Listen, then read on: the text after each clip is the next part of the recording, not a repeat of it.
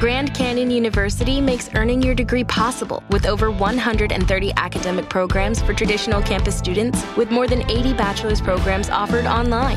GCU provides you with the personal support you need, from complimentary unofficial transcript evaluations within 24 business hours to scholarships, academic support, and your GCU graduation team, led by your own university counselor. Find your purpose at GCU. Private, Christian, affordable. Visit gcu.edu. Christine Baranski, between The Good Wife and The Good Fight, you've now been playing Diane Lockhart for 10 years. We'll be going on the 11th year because we've been picked up. Oh, you just heard that, and congratulations. Thank you. How has she changed for you from the first time you read her to now? Well, as written, Diane was the grown-up in the room, the grown-up lady, fierce moral center, liberal feminist, but level-headed, playing off of Will Gardner, Josh Charles. He was the more volatile of the two of us. And, you always had the sense that she was the sane one, that it mattered greatly, that she would be the moral authority. And I think it's wonderful that this character's been on for as long as she has, because the audience came to expect that of Diane. There was a comfort level in Diane being Diane. Well-dressed, authoritative, elegant. She had her difficulties, she faced crises, but there was always a gracefulness about her, a dignity. So The Good Wife ends, and we want to continue the character, and the Kings want to continue writing something. We didn't know what. I didn't have a script when I said, look, let's work together. I had another offer, but I said, look, I'd rather work with you, so I'll wait for a script. So we waited. And so suddenly we're doing a pilot script about Diane, and we introduce her as suddenly she's the lead character, and we see this dignified woman in the conference room telling her fellow, law partners, well, I'm retiring because there are no more glass ceilings to break, and I'm going to the south of France. And this was before the election, obviously. While we were filming the pilot, it was election night on a night that I was filming with Delroy Lindo, and the world kind of changed. And Diane's plot line, which was to be that of a woman in the pilot who lost all her money, who had to start again professionally. That was the big thrust of her dramatic life, was that she was going to have to claw her way back, having lost that which defined her, which was her professional life, her money, her dignity, her reputation. She lost all that because of this Ponzi scheme. Well, that was supposed to be the central thing, that she has to, then she gets work at an African-American firm, and that was going to be the series. Well, lo and behold, we have a different president, and the leading lady of the show has been for 10 years. No, when we started, I was 8 years in. That was my 8th year of playing Diane, but was written as a liberal feminist. So now the leading lady of The Good Fight is a woman living in the age of Donald Trump. So to the King's credit, they caught that ball and decided to run with it and write, what is it like for a woman, Diane Lockhart, to be living in the age of Donald Trump? And rather than make it just sort of background noise, she can't get away from it. Diane can't stop watching cable news. Diane's going a little crazy, as a lot of women are going crazy, and it's been very fertile ground for the writing and acting, particularly of the Diane character, that she's going a little nuts. And last year she was microdosing and mouthing off in the losing her cool, packing heat, sleeping with bartenders. And it's great to have played a character for all those years who has been the grown-up and the dignified one. When you see that, when mommy loses it, it's pretty scary, right? That's what this is. You see, the audience has been used to this dignified woman with a very strong moral center losing it. And in season 3, which we have just completed filming, she goes over to the dark side. She decides she's going to fight the good fight dirty. And by the end of the season, which of course I can't reveal, it has its consequences. So because we're writing Diane and because we're writing all of the characters living in the age of Trump, so I think the show goes to some very sensitive issues and discusses it and dramatizes life in the age of Me Too and racial. How do we talk to each other as black and white, man and woman? How do we talk across political differences? I mean, the season begins with Diane in bed with her sexy Republican husband. And she's saying, I'm happy, in her, in her burgundy satin negligee. And after she says, I'm happy, you can imagine where a show goes after a lead character says, I'm happy. Things get really complicated as she realizes that her husband is working for the people she abhors. And to me, it's what happens when what is out in the world that is dangerous, that is perceived as malevolent or unacceptable, or politically outrageous. What happens when that comes into your bedroom? What happens when that permeates your personal life, your marriage, the workplace? We've seen, that's what season 3 has really been about. We were just talking about the scene where she finds out that the husband isn't cheating with a woman, he's cheating with Trump's children. Which is even worse. It's so funny, and you bang your head against the wall. I know. Do you guys ever wonder, I guess this is more a question for the Kings, but do you wonder about offending fans who may be Trump supporters? I wouldn't say we worry about it. These are fictional characters. And I'm always saying to the press, look, Diane may be a liberal feminist. That doesn't mean that the show is some kind of liberal left-wing platform. Right.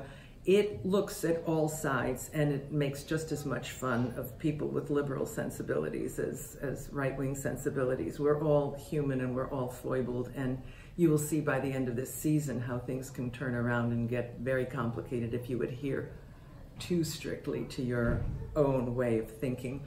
Are we going to offend people? Yes, that's what art does. That's what good writing and acting, and that's what we're meant to do, is look at life and have people react. So I'm happy if the show causes people to react, as long as they don't react violently, as long as it becomes part of a conversation, then that's great.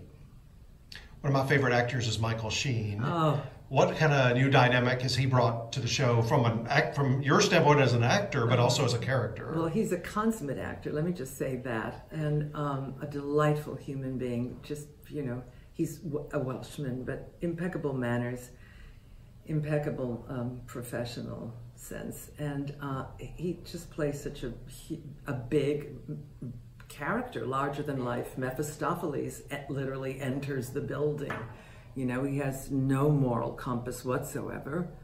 And they wanted a Roy Cohn type character. And when the Kings told me this summer that they wanted to cast an actor to be that larger than life, he was the first actor I said, why don't we try and get Michael Sheen? And he does a great job, and he upends everything, because in the courtroom it's like, the truth doesn't matter. Winning over the jury, tell them whatever you want, as long as it's a captivating story. It's smoke and mirrors, and that, I'm afraid that's what we're seeing in our politics. Is you just say something is long enough and hard enough and with enough panache, maybe somehow it becomes the truth and can convince people it's the truth. So he's a great character to introduce at this present moment. As viewers, we can see some of the differences between being on CBS and being on All Access, like with the cursing and the no commercials, which is a really good one. But how is it different from your perspective as an actress? Is there any big differences at all? Well, everybody says you can finally curse. Well, I would say, yes, it's liberating. Often I do, especially since Diane's been so pissed off in the last 2 seasons. Every so often I let go with the F word, and it's an ad lib and they love it and we keep it. But it's really not about, dropping F-bombs. I just think it feels like we can be. It can take longer to do an episode. It can be more unabashed. It can be darker. I think there are just network restrictions, time-wise, and in terms of what may or may not. Let's face it. Network television is corporate, and you cannot. There are things you can't do, and so those constraints are often. We are writing a very edgy show in which, even though they're fictional characters, the characters out in the world are Donald Trump and his family and whoever else is out there that we're reacting off of. You are a great musical performer. We've seen you do that on stage and movies and so forth. I'm about to do something else, but it hasn't been formally announced, but trust me, I'll be singing in the future. Well, on Good Fight, you've got Audra McDonald. In the past, you've in this universe, you've got Nathan Lane and Alan Cumming. What would a Good Fight musical episode look like? Well, we often joke that Diane should, because I've worked with Stephen Sondheim so many times, Diane should have a dream sequence in which she is, in a black sequin dress, singing Sondheim with all of her fabulous friends, and they would include all the great actors we have had on the show. We've had Kristen Chenoweth, Laura Benanti, John Cameron Mitchell, Hedwig and the Angry Itch. She was just on recently. We've had such brilliant, to say nothing of Alan and Audra. I mean, she's the Uber. Won more Tonys than anybody. So she and I do sing a little Prince this season. Yeah, we sing Raspberry Beret together. But we try not to let it rip too much, because then we would be out of character. We'd be singing at a benefit instead. At the Emmys, you were nominated for this character 6 times for The Good Wife. Oh, really? Oh. If you get nominated now as a lead actress, what would that mean to you? And do you have an episode picked out? Because if you get nominated, you have to submit one to the That's judges. Always hard to me. I have to say I take issue with just finding one, because I would like to think if you are honored with a nomination, that it should be the work of an entire season, because there's so much that goes on in the course of an entire season. Okay, so you pick one. But it would mean a great deal to me, because most of my career has been on the stage. Most of my character work has been comedic. Diane came along because after doing 9 months of a Broadway farce with Mark Rylance, I said to my manager, it'd be really good for me as an actress is to play like a dramatic character on a TV show. Someone with authority who's, well-spoken, a professional woman. That would be a great character. That would be a great career move. And lo and behold, my manager said, funny, there's this one pilot that's really good this season called The Good Wife. And so here I am 10 years later. And I think it's been a gift as an actor to go from a career that was so, well, first of all, stage and so much comedy, to then the longest period of time I've worked as an actor playing one character has been in a drama rather than in a comedy, because I could easily have been Leonard's mother for 12 years every week doing The Big Bang Theory, and that wouldn't have stretched me as much as or enriched me as much as an actress. So to get a nomination, particularly in a lead role, that would, that in and of itself would be quite wonderful. I had a couple of Broadway-related questions for you. Broadway, good. We're right in the middle of the big part of the season with Tony Award nominations coming up. What are 2 or 3 things you saw on Broadway over your lifetime that just blew you away? Oh, God. Anything that Maggie Smith did, always. I would just... that's such an interesting question. I remember seeing Anthony Hopkins in Equus. I saw, believe it or not, I saw Jason Robards and Colleen Dewhurst in Moon for the Misbegotten. When I saw Elaine Stritch do Company, I saw some of those great Sondheim musicals back in the 70s when I had no money and had to stand in the balcony or get seats all the way up in the balcony to see shows. I actually was there because I stood for 3 hours to get a ticket for a chorus line. I saw opening night of a chorus line, and would you believe it, I was so high up that I couldn't see the mirrors. I couldn't see the mirrors. That's the whole thing about the show, is the mirrors. No, I've seen great perform. I mean, I was always an actor, studying at Juilliard. What I wanted was to be a great stage actress. I never had it in my head to be a film or TV actor. I didn't think I had the face for it. It was Hollywood was someplace that was for movie stars. I didn't dream of a TV career. I just wanted to be on the stage. And it served me well because actually now I've been playing the same character for 10 years and it's my stage work that has really given me the discipline and the craft to do what I do, even on film or TV. Are there a couple of either plays or musicals this past season that you saw that you really enjoyed? My God, I saw The Ferryman, which I thought was extraordinary. I mean, there's so much great ensemble acting in these days. And gosh, what else have I seen? I'm blanking, forgive me. Would you like to see them add, say, an ensemble award as opposed to just the lead and feature? That's a very good point because they do that with the SAG Awards. Right. And I think it's a wonderful idea. First of all, I take issue with actors having to compete with each other because I think, okay, well, if we were all playing the same role, then maybe you could say that person or this actor or this actress played that role better for such and such reasons. But when the roles are so disparate, how do you compare? And I know we live in an age when we like award shows and they're good for business. But in terms of the Tonys, I think that would be a wonderful idea because you need your fellow actors. And when I did Boeing, that's a farce. Boy, do you need your fellow actors. A door doesn't open or a cue gets missed and the whole thing derails. We need each other, and I'm sorry when we have to compete with each other. You won one of the first, it might have been the first SAG film ensemble, the first time they offered the Birdcage. The Birdcage, and we so weren't expecting it. We all had a little too much to drink, and it was like, who's going to speak? Oh my God, Nathan, speak. Now I'm afraid it's all taken very seriously.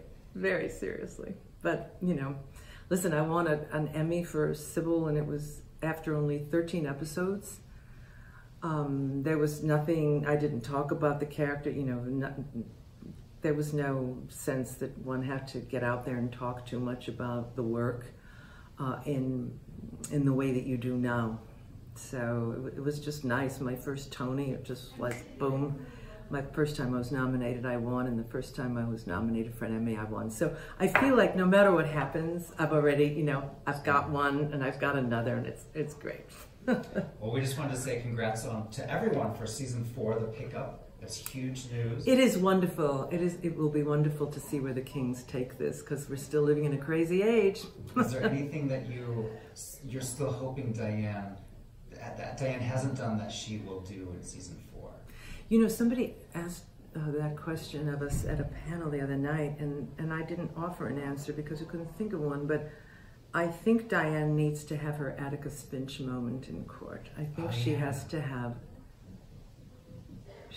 argue a case that brings the best of who she is, her greatest moment of eloquence and passion. I would love to see that because court is a kind of theater, it's like playing an audience, and I would love to see Diane just hit it out of the park with some case that deserves to be won. Well, thank you so much. Thank you so much, Chris.